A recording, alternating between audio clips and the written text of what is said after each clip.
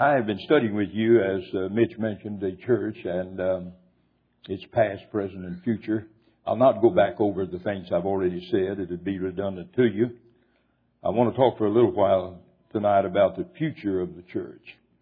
And by the ecclesia, by the church, I mean the church not only individually but collectively. I am not a prophet nor the son of a prophet, and therefore I cannot know for sure exactly what's going to happen to each congregation. I would hope that they would remain firm, and I try to preach to the end to teach the younger people so that when the church falls into their hands, it will continue to stand for the old Jerusalem gospel. Because let's face it, the church is going to fall into younger hands. If you project this church 60 years in the future, probably the elders, most of them, will be dead, if not all of them. And therefore you'll have to have, or this church will have to have new elders. And what it does will depend on that eldership and upon the membership. That's just the reality. And since I do not know what that'll be, I cannot project about this congregation, neither can you. We would hope that it would continue to stay within the confines of the Word of God and speak only as the oracles of God. That could be our prayer, and certainly is our prayer. But of course we never know that. We do know what's going to happen to the church from the standpoint of it being delivered up. I'm going to go to 1 Corinthians 15 in just a moment. But another thing I want to say about the church is I have never thought that every member of the church is going to heaven, because I've read my Bible too much. And I have read over in Matthew 13 in the parable of the tares, as we call it. The Lord said God would take out of His kingdom all that offend and do iniquity. And so I believe the good Lord is saying that some people in the kingdom will not be saved. And when I read of that parable in Matthew 25 about the talents, and I read that the one talent man was in the kingdom, and I believe he was in the church, and he didn't do anything, and Jesus said, bind him hand and foot and cast him into outer darkness. There will be weeping and gnashing of teeth. I think that tells me that just because a person is a member of the church doesn't mean his passport is signed to eternal bliss. I find that in the Bible. But I believe that the members of the church who remain faithful unto death, as the Bible said, Revelation 2:10, be thou faithful unto death, and I'll give you the crown of life. Not all members are going to be faithful unto death. Some of them are faithful and some are not. Therefore, I do not take the position that all people in the church are actually going to heaven. I would hope they would. But having studied my Bible, some are just not going to be, as the Lord said, as faithful as they should be. You know, the word saved, S-A-V-E-D, is used two ways in your Bible. One is the emancipation from sin, as in Mark 16, 15, and 16. He that believeth and is baptized shall be saved. Well, what does that mean? Saved in heaven? No. Saved from sin. It doesn't mean that your passport is signed to heaven when you're baptized. You're saved from your sins. As a matter of fact, sins are mentioned in Acts 2:38, the remission of sins. So that salvation refers to salvation from sin. But over in the Romans, the 13th chapter, and I believe verse 11, in the latter part of that verse, it says, Paul says, now is your salvation nearer than when you believed. Now that's the salvation in heaven. That is the eternal salvation. Because he said your salvation is nearer than when you believed. And therefore that means you've made it to heaven. Now I understand that in the field of theology, they do not believe that. They believe that if you're once saved, you're always saved. As a matter of fact, I've had discussions enough. I know what the preachers have told me. They say, well, if you're saved, they call it once in grace, always in grace. Of course, that goes back to John Calvin, whom I talked about last night back during the Reformation. We call it Calvinism. He gave the world what is known as the tulip doctrine. Because he mentioned several things with the word tulip that he believed, and 99% of your denominations have that written in their creeds. For example, the word T means total depravity. That means that they believe that little babies are born in sin. Little babies are not born in sin. They're born safe, S-A-F-E, which means not liable to danger. Someone asked me one time, said, are little babies saved? I said, no, they're not saved, because that would imply they had been lost. They're safe. There's a difference in safe and saved.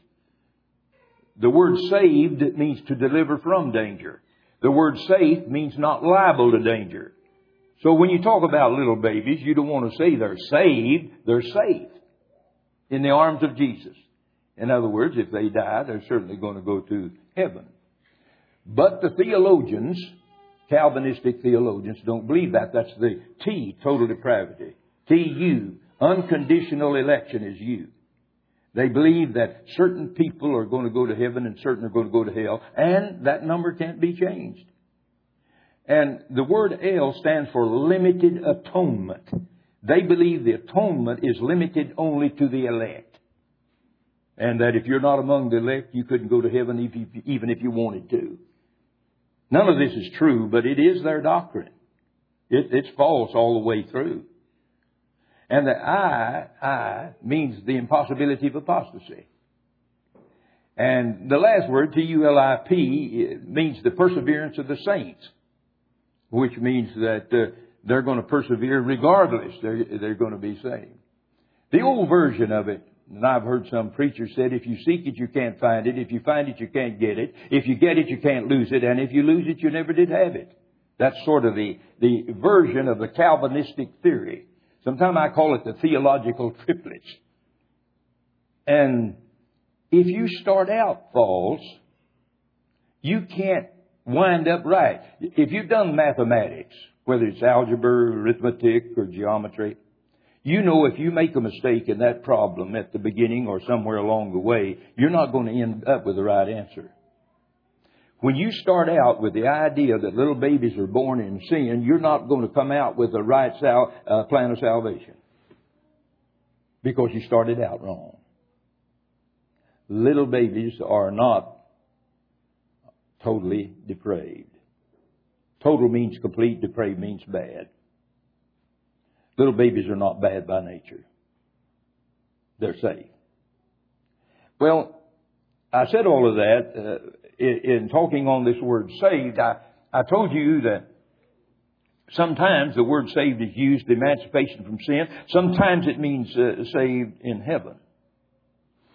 I have been asked the question, Preacher Hoagland, they say, what must the church do to be saved? Now, by the church, they mean individuals in the church, because really if we go to heaven, we're going on an individual basis and not collectively. There are going to be people in some congregations who will go to heaven and some that will go to hell. God will judge you individually. I imagine right here in this church, on the day of judgment. Some of you are going to make it to heaven, but some of you may not make it. Therefore, when I talk about what must the church do to be saved, I'm basically talking about individuals and to some degree even the function of a congregation under its eldership. There are three things indispensable with you going to heaven, and I want you to remember them about a church, a congregation. Number one, in order for it to be saved eternally, it's got to be kept doctrinally sound. And if it's not doctrinally sound, it's gone. You know, in 2 John 9, John said, whosoever goeth onward and abideth not in the doctrine of Christ hath not God. He that abideth in the doctrine hath both the Father and the Son. If any come among you and bring not this doctrine, receive him not into your house, neither bid him Godspeed. For he that biddeth him Godspeed becomes a partaker of his evil deeds. Pretty strong language. Pretty strong language. And what John is talking about is that the church must stay within the doctrine of Christ on all issues. That means it must teach the right plan of salvation. It's got to teach the right organization of the church. It's got to teach the worship of the church according to the pattern.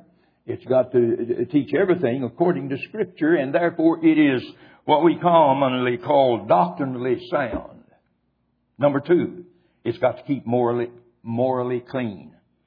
There are certain moral standards in the Bible which we must espouse, and if a church becomes morally unclean, which we have in 1 Corinthians 5 in regard to the fornicator, you remember that, that church is not going to be saved because it is not morally clean. Number 3, it must be kept diligent in service. And by that I mean that the church must be active in service in doing something. If there's any parable that teaches that, it's the parable of the talents. That 1 talent man was not immoral. And I don't know that he was doctrinally unsound. But what he lacked is working in the kingdom of God. He sat down upon the stool of do nothing and whittled on the stick of do less, as an old cliche says. He's like a lot of members of the church. You can't get anything out of them. They always pass the buck to someone else. They're not going to do anything. That 1 talent man said, I've buried my talent. I've done nothing, Lord, and I want to give it back to you. The Lord said, why haven't you gained another talent? Well, he had no answer. He says, take that unprofitable servant, cast him into outer darkness. There will be weeping and gnashing of teeth.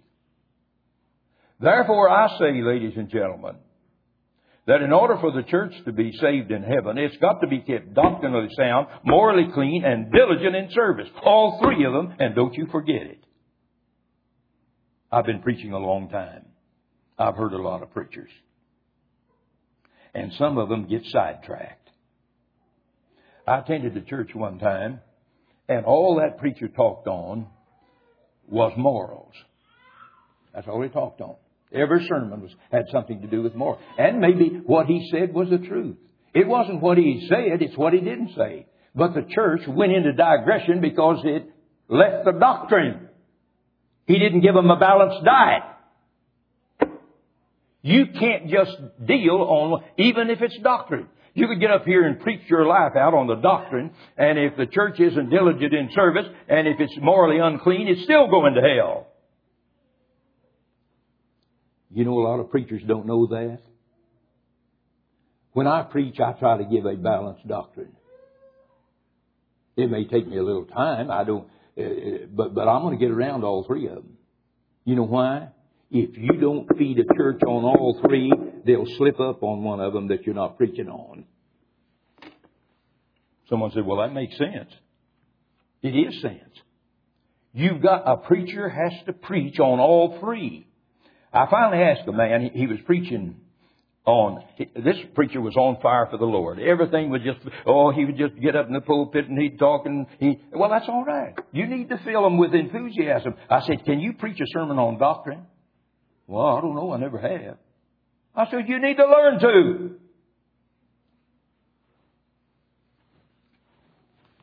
Did you know some preachers fall into that category? Brother, let me tell you something. I've been around a few years. I've been in a few rodeos, as they say. And so I know what I'm talking about. You've got to preach on all 3 of them. And I don't know of anything else that you'd have to tell the church except those 3 things. Do you know of anything else? If so, what is it? It covers the whole spectrum. Doctrinally sound. Morally clean. Diligent in service. Now, I want to talk about the future of the church as far as the Bible is concerned. And if you don't care, I'm going to read here from 1 Corinthians 15, one of my favorite chapters. And by the way, it's a long chapter, and I'm not going to read all of it, but I want to show you what's going to happen to the church if it's faithful. Now, God's going to take out of His kingdom all that offend and do it. When I talk about where the church is going, I'm talking about the faithful ones. You faithful members. That's what I'm talking about. I'm going to tell you what's going to happen to you. Let's read. From 1 Corinthians 15, I'm beginning with verse 21. For since by man came death, by man came also the resurrection of the dead. All right? And then he says, for as in Adam all die, even so in Christ are all made alive. You know what we lost unconditionally in Adam, we gain unconditionally in Christ. I had a person tell me one time that he said, Ward, I'll tell you what, I think it's unfair on the part of God for us to have to die physically because old Adam sinned. Said he's picking on us. Well, why didn't he take care of him? But why do we have to die? Said we all have to die. I said, that's right. I said, you didn't read the rest of the verse. I said, we gain it back in Christ and even more. He would have been unfair if we didn't have the rest of the verse. We die in Adam. What we lost in Adam, we gain in Jesus. We're going to be raised from the dead. So he wasn't unfair. Yes, you're going to die physically because of Adam's sin. If you don't think you're going to die, you just hang around a while. You're going to die. And the reason you're going to die is because the Bible says you are. And the reason the Bible says you're going to die is that you're going to die in Adam. But thank God you can overcome that death through Jesus Christ, who is the resurrection and the life. And that's what Paul is saying here. And he's going to deal with the future of the church. Which way are you talking about? He says, for every man in his own order, Christ the first fruits. Afterwards, they that are Christ that is coming. That possessive noun there, Christ. Christ. Did you notice that?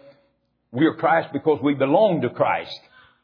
He says, Christ is the first fruits. He was raised from the dead in that He was the first to be raised, never to die again. Then we're coming along, we're going to be the next ones. The church. The church, if you please. Members of the church.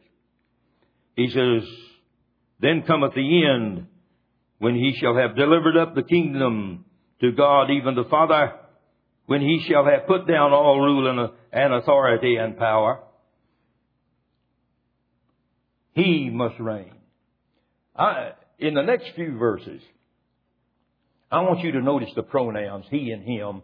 And sometimes it gets a little difficult to figure out their antecedents. There's 10 of them. 10 of them. But I like it.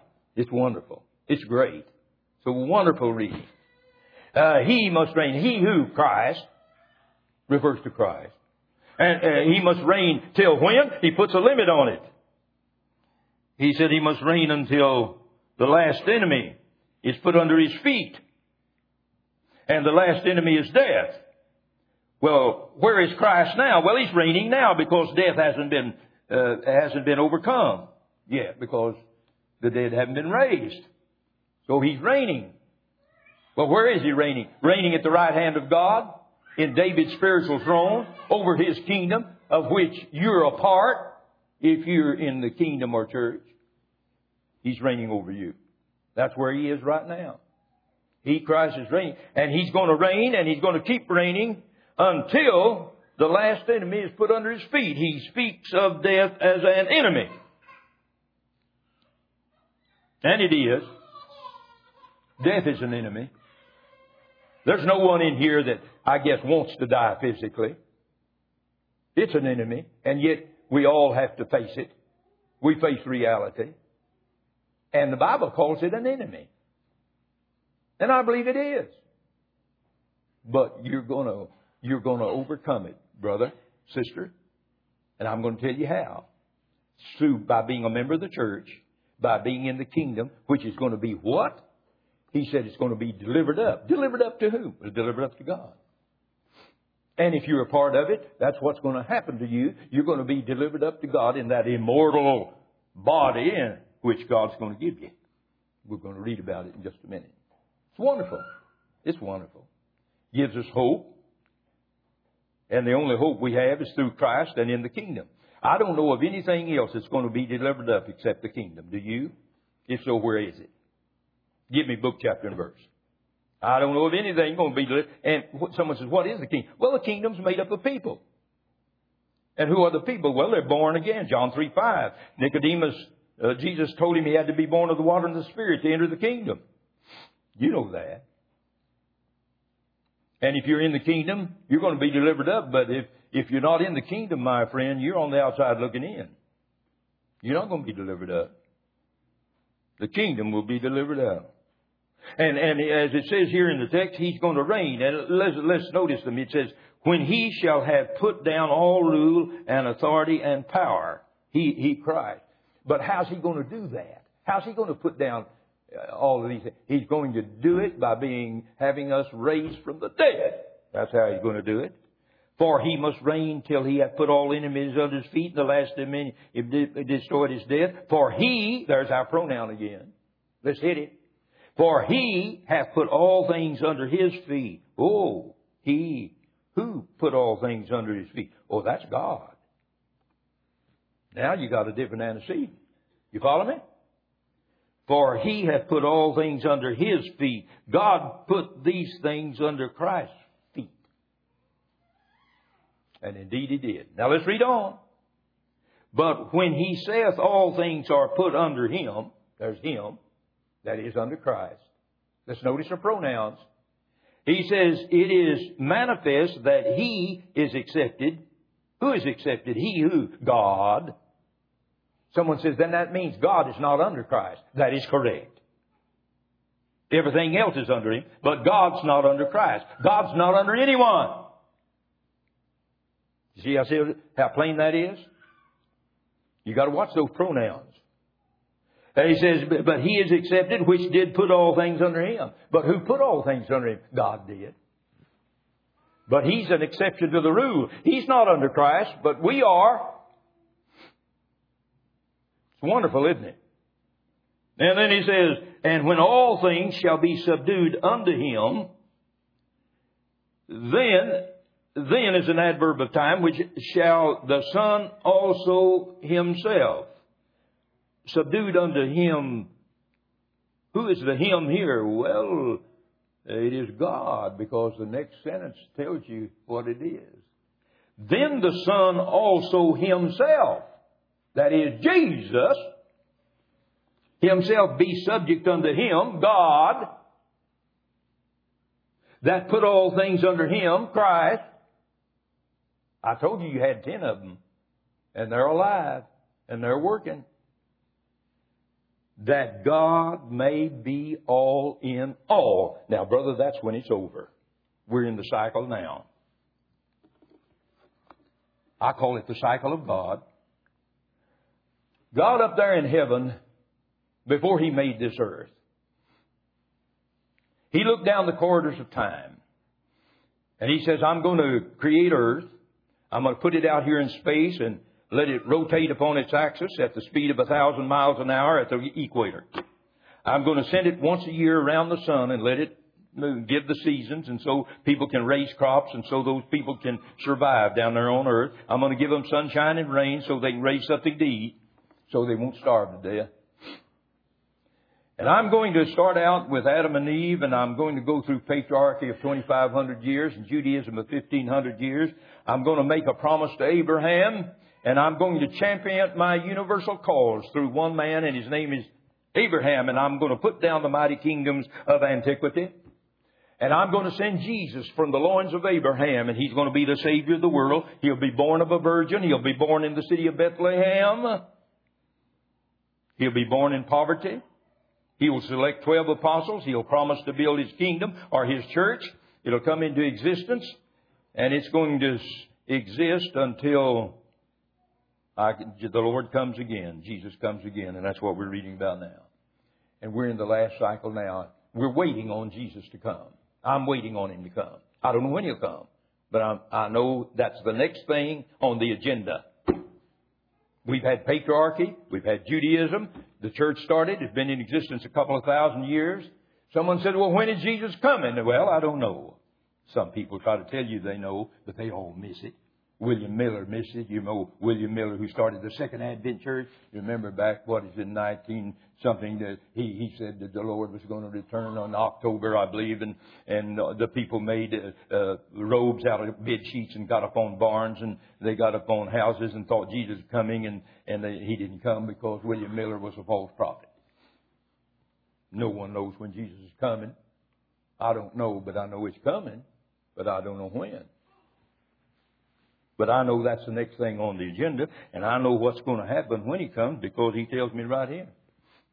He's going to reign unto the last enemy, which is death. It's put under His feet, and then we're going to be raised from the dead.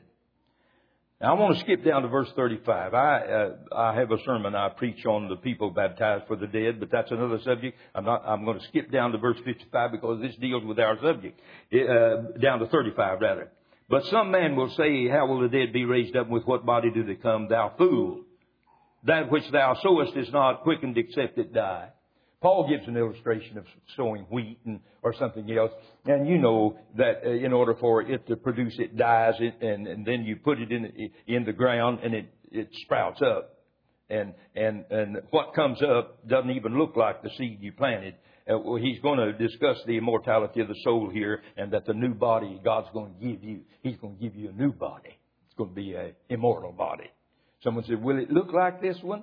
Well, I don't know. I hope mine doesn't. I hope it's better looking. But He's going to give me a body, but it's going to be a spiritual body. Listen to this. And that which thou sowest, sowest not the body that shall be, but bear grain. It may chance be wheat or some other grain. But God giveth it a body as it pleases Him, and to every man a seed, to every seed his own body. All flesh is not the same flesh, but there's one flesh of men, and the flesh of beasts, and another of fishes, and that of birds, and then celestial bodies and terrestrial bodies, earthly and heavenly bodies.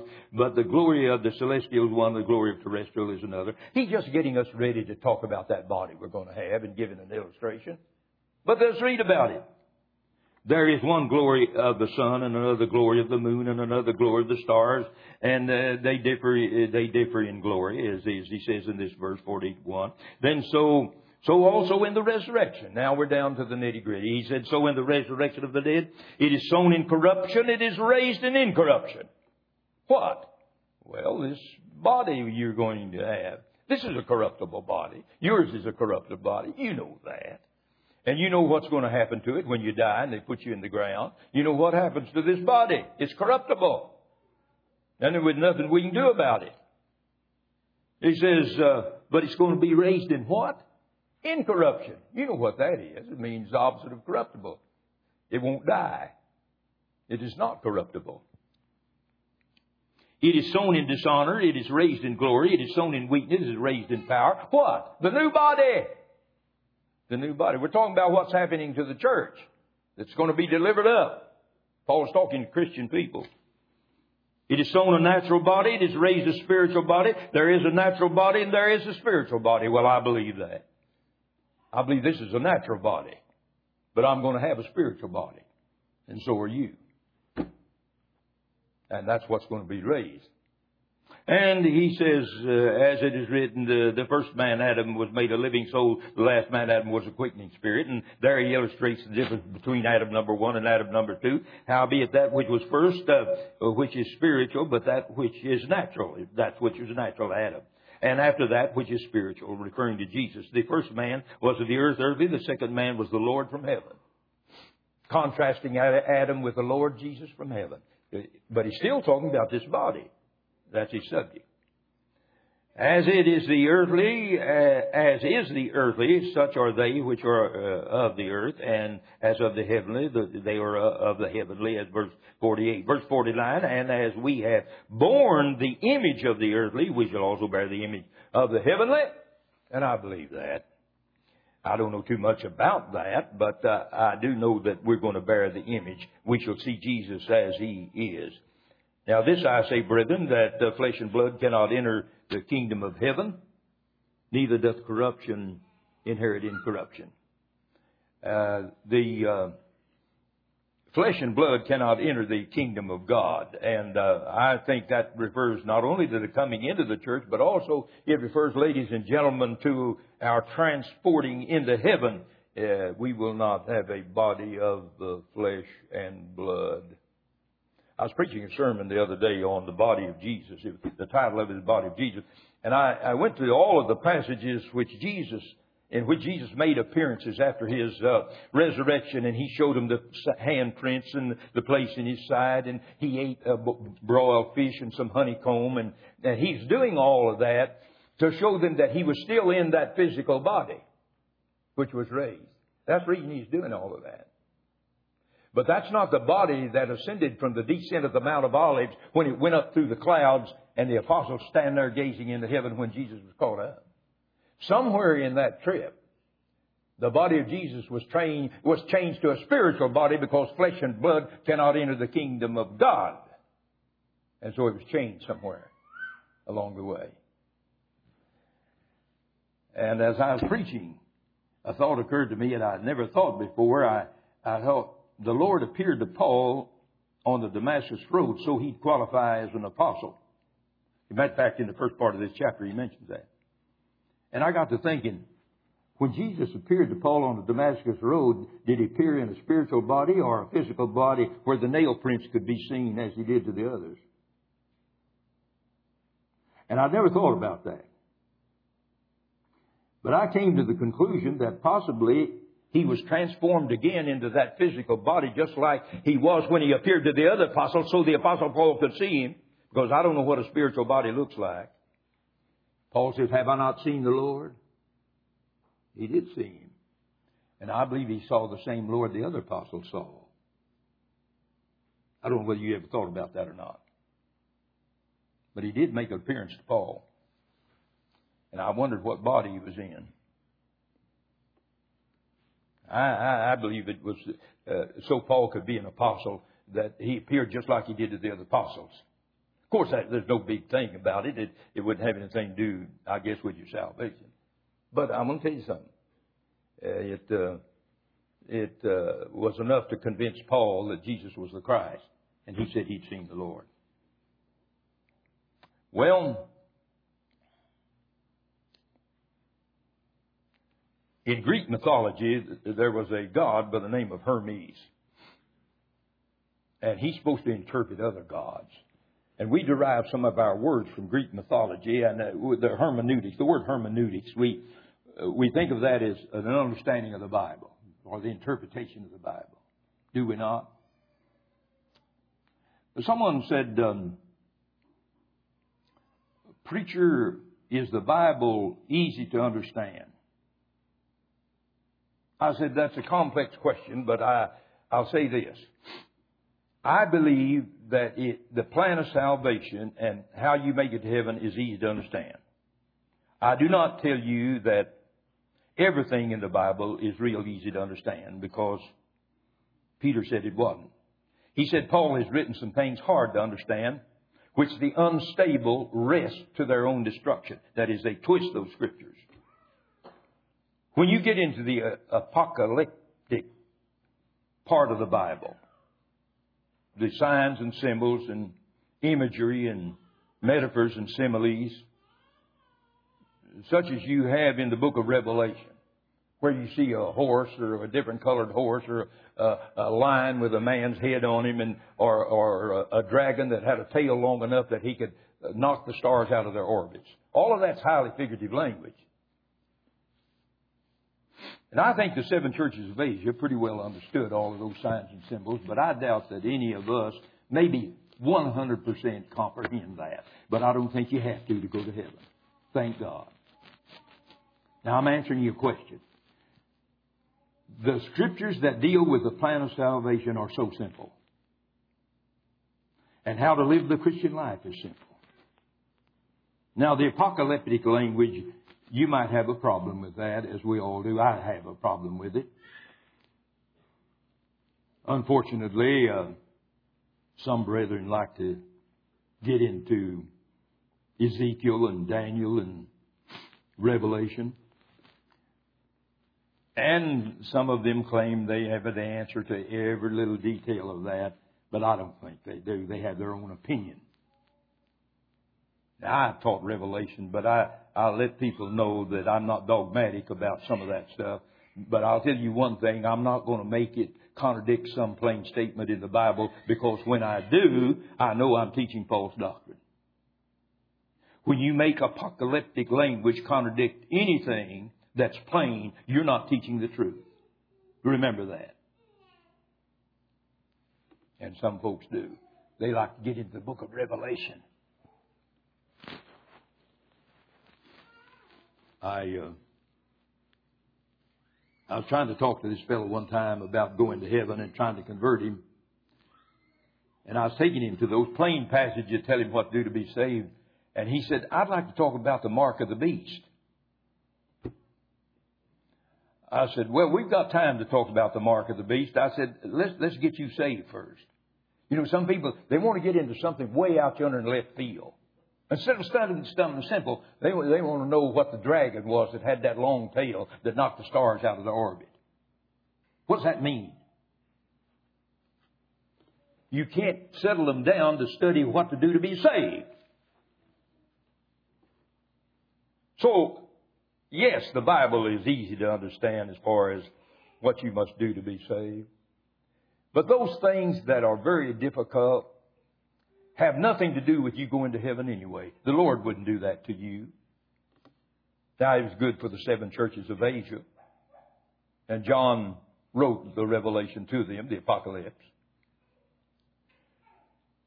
But what's going to happen to the church? Well, here it says this mortal body will put on immortality, and then shall come to pass the saying that death is swallowed up in victory, as we have here in the 15th chapter.